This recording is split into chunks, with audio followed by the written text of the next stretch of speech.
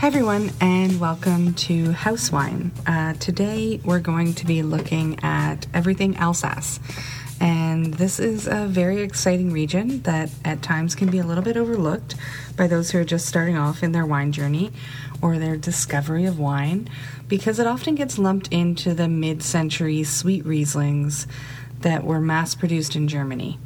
And we'll talk about that more when we talk about Germany, but often when people think of Riesling, they think of, this sort of sugary, sweet, high-acid wine, and believe me, it is so much more. Alsace is a fascinating region with a focus on dry Rieslings, which are incredibly complex, delicious, and there's so much more to discover than even just that.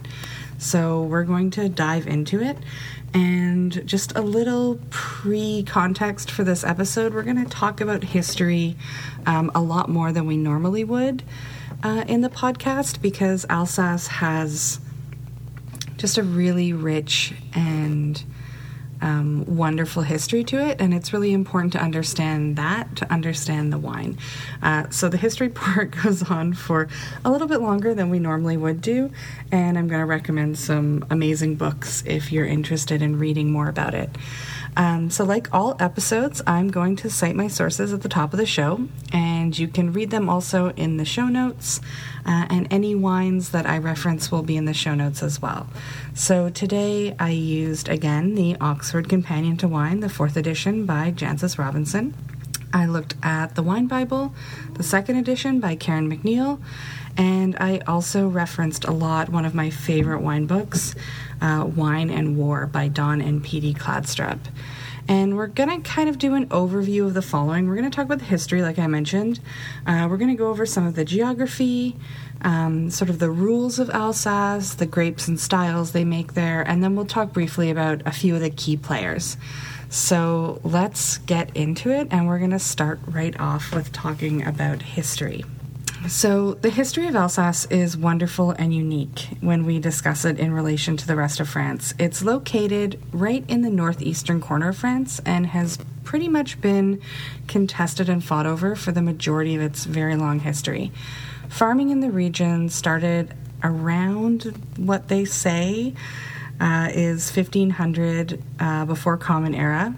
And it was started by the Celts, who settled the region for the purpose of agriculture, because the Rhine River flows right through the middle of it, and it's flanked by the Vosges Mountains and by the Black Forest. So it was really an ideal region because of the river and the forests for growing crops. I mean, obviously they took a bit of the forests away so that they could grow their crops, but the land there was very ideal. It wasn't until exactly 58 BCE that the Romans invaded the region. They came through Germany, where they had already begun growing Vitis vinifera, which is the wine grape, and they claimed the region that is known as Alsace today as their own, as well as they made it a center for viticulture and began making wine. And for the better part of 1,500 years, this was the status quo. Though the region changed hands a few times between empires, it was largely left alone to grow grapes and to be an agricultural center that was ruled by serfdoms. Then, in 1648, we're going to do a few dates here, the Treaty of Westphalia happened, and this is really interesting because that ended the 30-year war in Europe and made Alsace officially a part of France rather than of the Roman Empire. But things were a little tricky because Alsace is bordered on the east by the Vosges Mountains, so it was actually more difficult for them to trade with France, and they primarily traded with Germany. It was more economically viable. Most towns and villages preserved their own culture, what they considered to be an Alsatian culture, as opposed to integrating and being fully, and I'm using air quotes here, French. So they retained much of their Germanic culture to the point where Alsace was granted special dispensation from the French monarchy to remain part of the Lutheran Church, which was the Germanic Church, while France at the time was majority Catholic. And you can imagine that during this time period, that was actually a pretty big deal. During this period also, there were still satellite towns and villages that were considered to be part of Germany, and it wasn't until 1678, some 30 years after the Treaty of Westphalia, that France actually captured Strasbourg and defined the modern borders of what Alsace is today and made it an entirely French state. Then we fast forward just a little bit to the French Revolution, which happened in 1789. France abolished feudalism and created departments, in effect provinces, that divided the country along geographical and political borders. And this is when in Alsace, we see the divide of the Haute and Bas Rhine, which, when we're looking at the region through a wine lens, become quite important, because that's when you start getting to a more advanced level and you start referring to villages as being part of the Haute or the Bas Rhine. It's sort of this dividing line between the middle of the region. For example, you might note that the southern winemaking town of Rangen is located in the Haute Rhine, which seems like a little bit of a misnomer if you speak French, because haute means top, but what we're talking about is following the river. So the Haute Rhine is actually higher up the river, and the Bas Rhine is actually lower down the river. So you have the Bas Rhine on top and the Haute Rhine on the bottom. This brings us many years later to the start of the Franco-Prussian War, which began in 1870. In 1871, Alsace and its neighboring province Lorraine were annexed by Germany, or rather at that time the Prussian Empire, and became under the control of the Kaiser. Alsatians were forbidden from speaking French and permitted to only speak German, and many Alsatians fled the region because of this. They immigrated primarily to Algeria and, interestingly enough, southern Ontario, which is also known for growing Riesling. During this time, Alsace remained a part of Germany until after the First World War.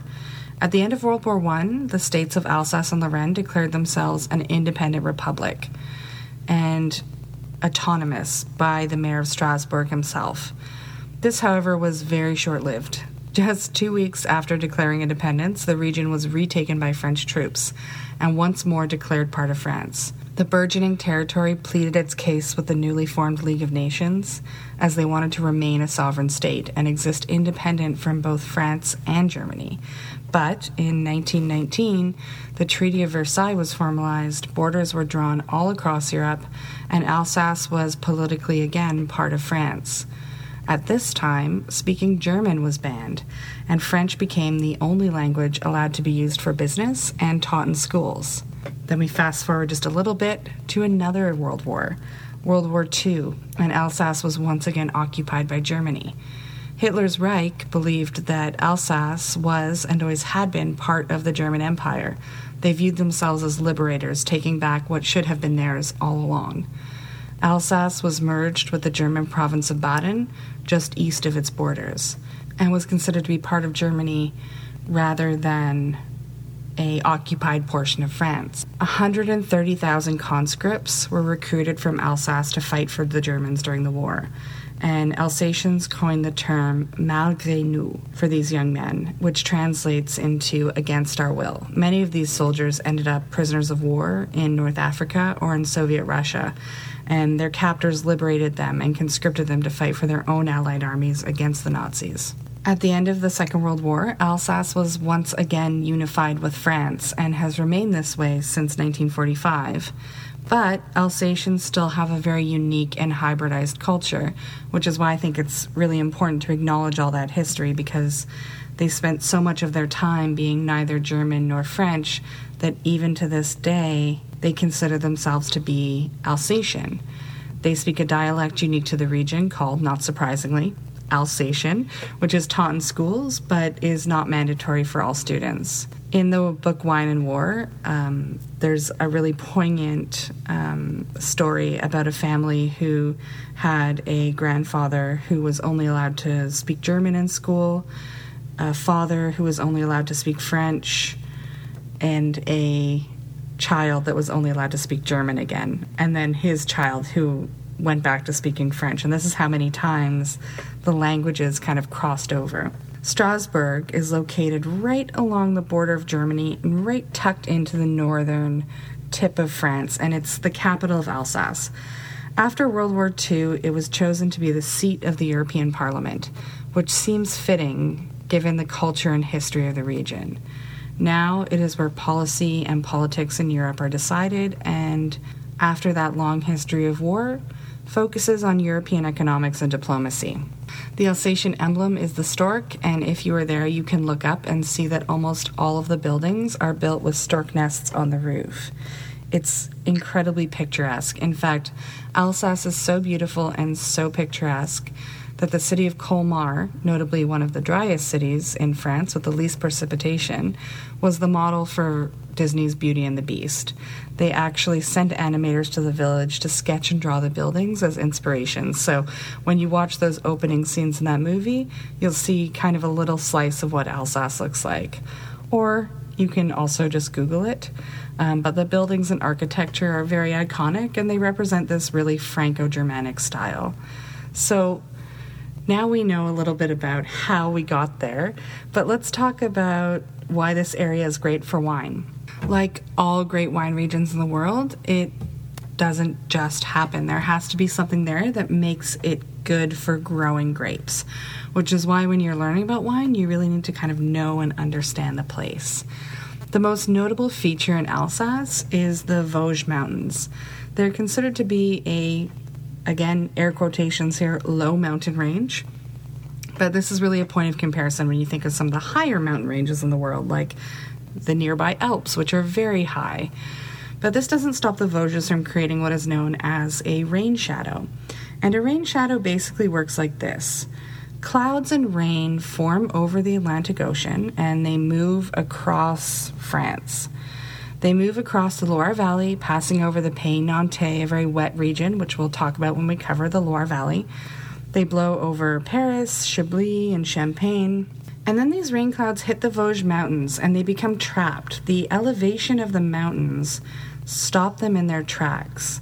The effect being that the west side of the mountain receives a lot of rain, and the eastern side, the one we're talking about in this podcast, the one where they grow wine, receives hardly any rain at all. It's only the most persistent and largest of rainy weather systems that will actually make it to the other side of the Vosges.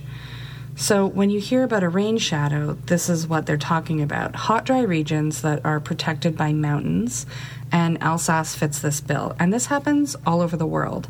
Washington State is a really great example for this, when you have the Cascade Mountains that block rain coming from the Pacific Ocean, and the Okanagan Valley in British Columbia exemplifies it really well as well. The Rhine River runs between the valley of the Vosges Mountains and the Black Forest Mountains, and it also serves as a border between France and Germany. And this valley channels the Foehn wind, Foehn, which along with the rain shadow, helps keep this region exceptionally dry and free of what you would call in the wine world disease pressure, faced by other wine-growing regions, where the rain will lead to mold and rot in the vines. Mist and fog that comes up from the Rhine River has a favorable effect, however. In this amount of moisture allows for the formation of noble rot, otherwise known as botrytis, otherwise known as what we like to call in the wine world a good mold, which grape growers will cultivate and make specific kind of wines from, most notably sweet wines. The mold works in a certain way where it kind of clings to the grape and punctures slightly the skin of the grape, letting out just a little bit of the juice. And this concentrates the flavors and textures of the grape and leaves it with a distinct set of flavors that can be attributed to this kind of rot, the rot that we like to call noble rot. And the flavors are very reminiscent of like candied orange peel, marmalade, mushroom, and saffron. It's actually really, really delicious, and a lot of the great wines or great sweet wines of the world have been affected by this particular kind of, I hate to call it a mold because that sounds so negative, but this kind of rot. It's actually really delicious. Alsace was the last of the larger wine-growing regions in France to receive its AOC status. It didn't happen until 1962. Then, in 1965, they began the addition of the Alsace Grand Crus. Unlike Burgundy or Champagne, there is no premier cru in Alsace yet. There are always kind of rumblings of the idea, but as of the moment that I'm recording this podcast, it does not exist. Grand Cru in Alsace essentially denotes the best geographical sites for growing wine. And up until now, there are 51 Grand Cru sites in Alsace. Of course, you could go online and try to memorize them all, but that would be a lot of work and, again, a lot of flashcards. The best way to think about the Grand Crus of Alsace are to identify them with important producers and identify those which are slightly different from others. One of these is Schlossberg. Located in the Bas-Rhin, it was the first ever location to be designated Grand Cru, and that happened in 1975. The most recent Grand Cru to be added was a Grand Cru called Cape Verkopf, and that happened in 2007. A year later, they changed the rules of Alsace again and decreed by law that all Rieslings had to be made in a dry style. And everyone knows somebody who won't drink Riesling because they think it's sweet. So if you're looking for a dry expression of the grape, Alsace is a really amazing place to explore. Alsace is also one of the only AOCs in France that has a long history of actually putting the name of the grape on the bottle, something you really won't find in places like Burgundy, the Rhone, or the Loire Valley, which we talk about in my French wine law episode. I feel like I've said a lot of dates already in this episode, but I'm just going to keep going with them because, I don't know, why not? So, when Alsace became an AOP in 1962, they identified 4 grapes that were notably suited to being grown in the region, and these are called the 4 noble grapes of Alsace. They are Riesling, of course, Pinot Gris, Gewürztraminer, and Muscat. Do they grow other grapes in Alsace? Yes, absolutely. But of the 51 Grand Crus of Alsace, they mainly use these 4 grapes. Of course, there are a few exceptions. Cape Verkopf, the most recent Grand Cru, allows for the inclusion of Sylvaner. In Altenberg de Bergheim, another Grand Cru, the producer Marcel Deus makes wines from field blends, which he co-ferments basically, as I like to describe it, a hodgepodge of grapes that are found in his vineyards. So they might not always adhere to those 4 particular grapes. A very old and hands-off way of selecting grapes for wine. However, as a general rule, most of the Grand Crus are using these 4 grapes. Riesling, a very famous white grape with high acid, high-tone lime and citrus flavors, mixed with a little bit of green apple. Many people say they can get a little bit of hint of like gasoline or plasticiness on the nose. That's when you kind of have sommeliers say dumb things like, sorry, not dumb, say things like garden hose or tennis ball, but it has that kind of weird plasticiness. And that's usually brought out through age, but can also be brought out through a range of other factors. There's Pinot Gris, the sort of the flower bomb of grapes, and this is all peach and nectarine with like peony and deep dried yellow flowers and candied lemon peel. This is not quite as high acid as Riesling. It lies more in the medium range. Pinot Grigio and Pinot Gris are in fact the same grape, but Alsatian Pinot Gris rarely tastes like its Italian counterpart. Usually in Alsace, these wines are made off-dry and very rich, whereas Pinot Grigios are made dry, light, and crisp, which just goes to show the versatility of this amazing grape. You have Gewürztraminer, which is highly complex. It can be made in a range of styles from sweet to dry, but all wines made from this medium acidity grape have really beautiful tropical notes like lychee and mango and dried pineapple. There's also a real distinct note of rosewater and red flowers in Gewürztraminer, which make it a great drink to drink with rich food, like if you think about sort of things like foie gras or Alsatian sausage. And then you have Muscat. Although noble, it only makes up a very tiny percentage of the plantings in Alsace. It is a grape that's known actually for having the aroma of grapes, which is a little bit unusual in the wine world.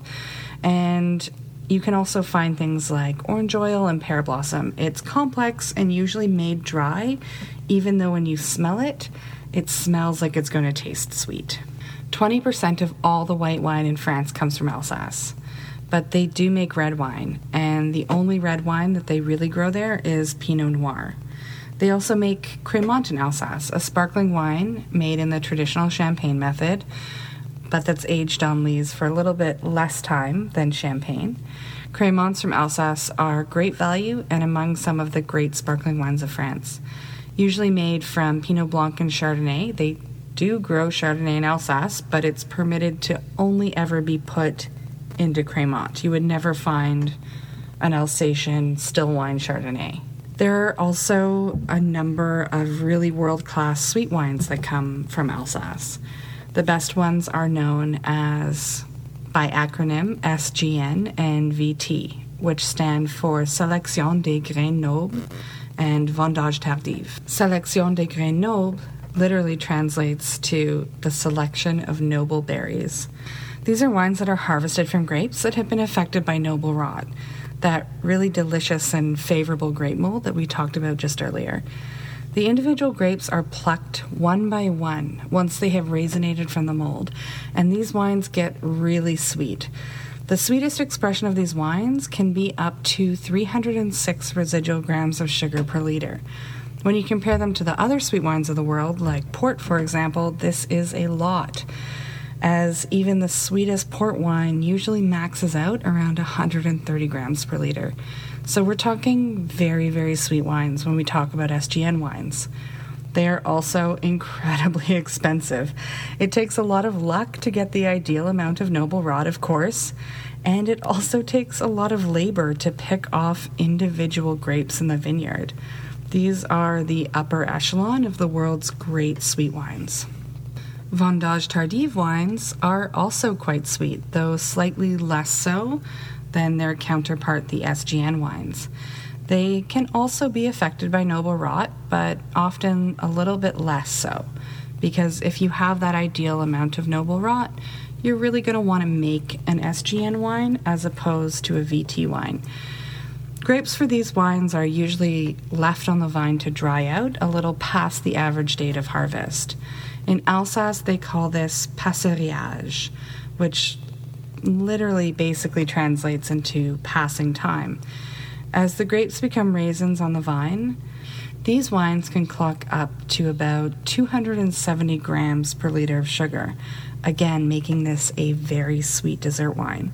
Because they might not have as much noble rot as SGN, these retain some of their varietal characteristics. Wines from noble rot often taste, like I said before, like dried apricot, marmalade, and saffron, whereas Vendage Tardif, made of Gewürztraminer, will still have a bit of that rosewater and lychee we talked about. And that's kind of the crux of what makes these two wines different. SGN wines will have more of the noble rot flavors, and VT wines will taste more like the grape that they came from. I know that was a lot of information, and I hope you're still with me. We just covered a lot, and anyone who's listening and wants to really nerd out with me probably wants to talk about soil right now, and I didn't really cover it, mostly because there's just too much to cover, and we will go into further detail the next time I do an Alsace session, because I am going to do a follow-up episode to this one. All you need to know for the time being is that when you're talking about soil in Alsace, there's a lot of different kinds, and I mean a lot. Like if you had an exam and they asked you how many, like what the soil type of Alsace was, you would literally just say many, because there's so many.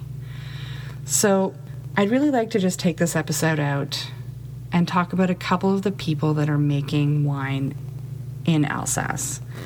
Of course, there are tons and tons of producers to explore, but Alsace is one of those great regions because you can pick up a $20 bottle of Riesling, and I live in Canada, so it may be even less expensive for you in your market, but you can still try something special at that price point. A few extra dollars on one of these producers will be well worth it, and the producers from Alsace, as in most regions, have a variety of wines from their entry level to their terroir-driven single crus and grand crus, which can become a little bit more pricey. So the options are there for you to explore. One of the masters of Alsace is Marcel Deys. He's an influential winemaker and figure in the wine industry, and he has his own Wikipedia page. As I mentioned, I love fact-checking on Wikipedia. And this estate has been in his family since the mid-1700s. They have been growing wine in the Altenberg de Bergheim Grand Cru site, located in the Haute-Rhine in the southern half of Alsace, for that long. The Deas family is a proponent of low-intervention, organic, and biodynamic winemaking, and they do something that's called field blends, or what they like to call vin de terroir, and they're made of different grapes which are grown in the same vineyard, vinified together to make one wine. And this is something that the estate is known for and was cultivated by Deas's grandfather, the late Marcel Deas, because they're all, I think, called Marcel Deas, upon returning to Alsace after World War II. They found that many of the vineyards there had been destroyed, and out of necessity they began filling in the gaps in these vineyards with different grapes, which meant there could be one single vineyard with many different varieties growing on it. Because of this, the current Marcel Deas was growing Grand Cru wine, but was not labeling it as such, because he didn't have a varietal to label it with, which is for the most part illegal in Alsace. And in 2005, Deas petitioned to have his field blend retain their Grand Cru status without putting the variety on the label. And he won. So now you can find Grand Cru bottles of Altenberg de Bergheim that don't tell you the grapes inside, though you probably have a pretty good idea of what they could be after listening to this podcast, maybe. Marcel Deas makes outstanding wines, and if you can get your hands on one, I really highly recommend.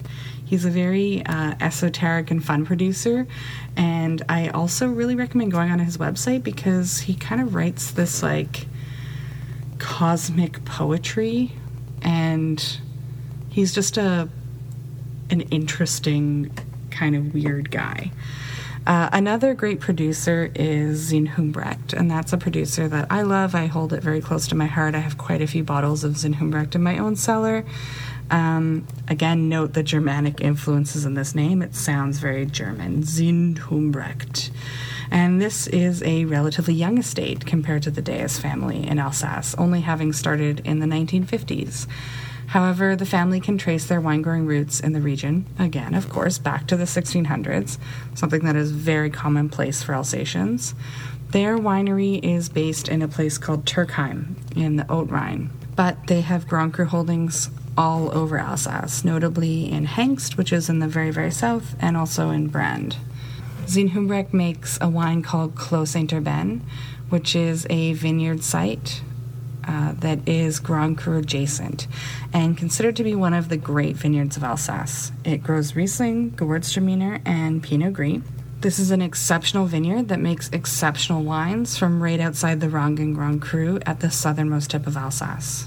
These are two producers that I just like to highlight, but there are so many amazing producers in Alsace. Actually, tonight I'm drinking a Trimbach Pinot Blanc. I thought I bought the Trimbach Riesling, and then when I brought it home, I realized I had just saw the words Trimbach on the label, grabbed it, and it was a Pinot Blanc, which fits the bill because it was a little bit less expensive than I thought it was going to be anyways. But it cost me, I think, $20, $19, and it's really, really delicious wine to tape this podcast to. I'm really enjoying it. So the value in Alsace is there, and if you're looking to explore a region with lots to offer, don't let the flute shape of the bottle fool you. A lot of people, when they see that long, tall bottle, they immediately think sweet wine, and that's just not the case. They're making such a variety of delicious wines. And that's where I'm going to leave Alsace for now. I am going to do a follow-up episode where we nerd out a little bit more about single vineyards and single crews and producers and all of that. And, of course, soil types. Everyone wants to talk about soil. But I think that's a really good place to leave it. And next time we'll talk, not next episode, but next time I do an Alsace episode, we'll talk more about Sylvaner and Crémant producers. And I hope this was helpful to you, and I hope that if you are studying to be a sommelier, or you want to be a sommelier, or you're just interested in knowing more about wine, this shed a little bit of light onto your journey. If you're a wine lover, I hope this, prompts you to pick up a bottle of Riesling or an Alsatian wine. You can email me at housewinepodcast@gmail.com. please be nice. And the artwork for this podcast was done by Kelly Lauren, a local Toronto artist. You can check her out on Instagram. Her handle is at KLYLAUREN. And until we meet again, I hope you drink something delicious. Cheers.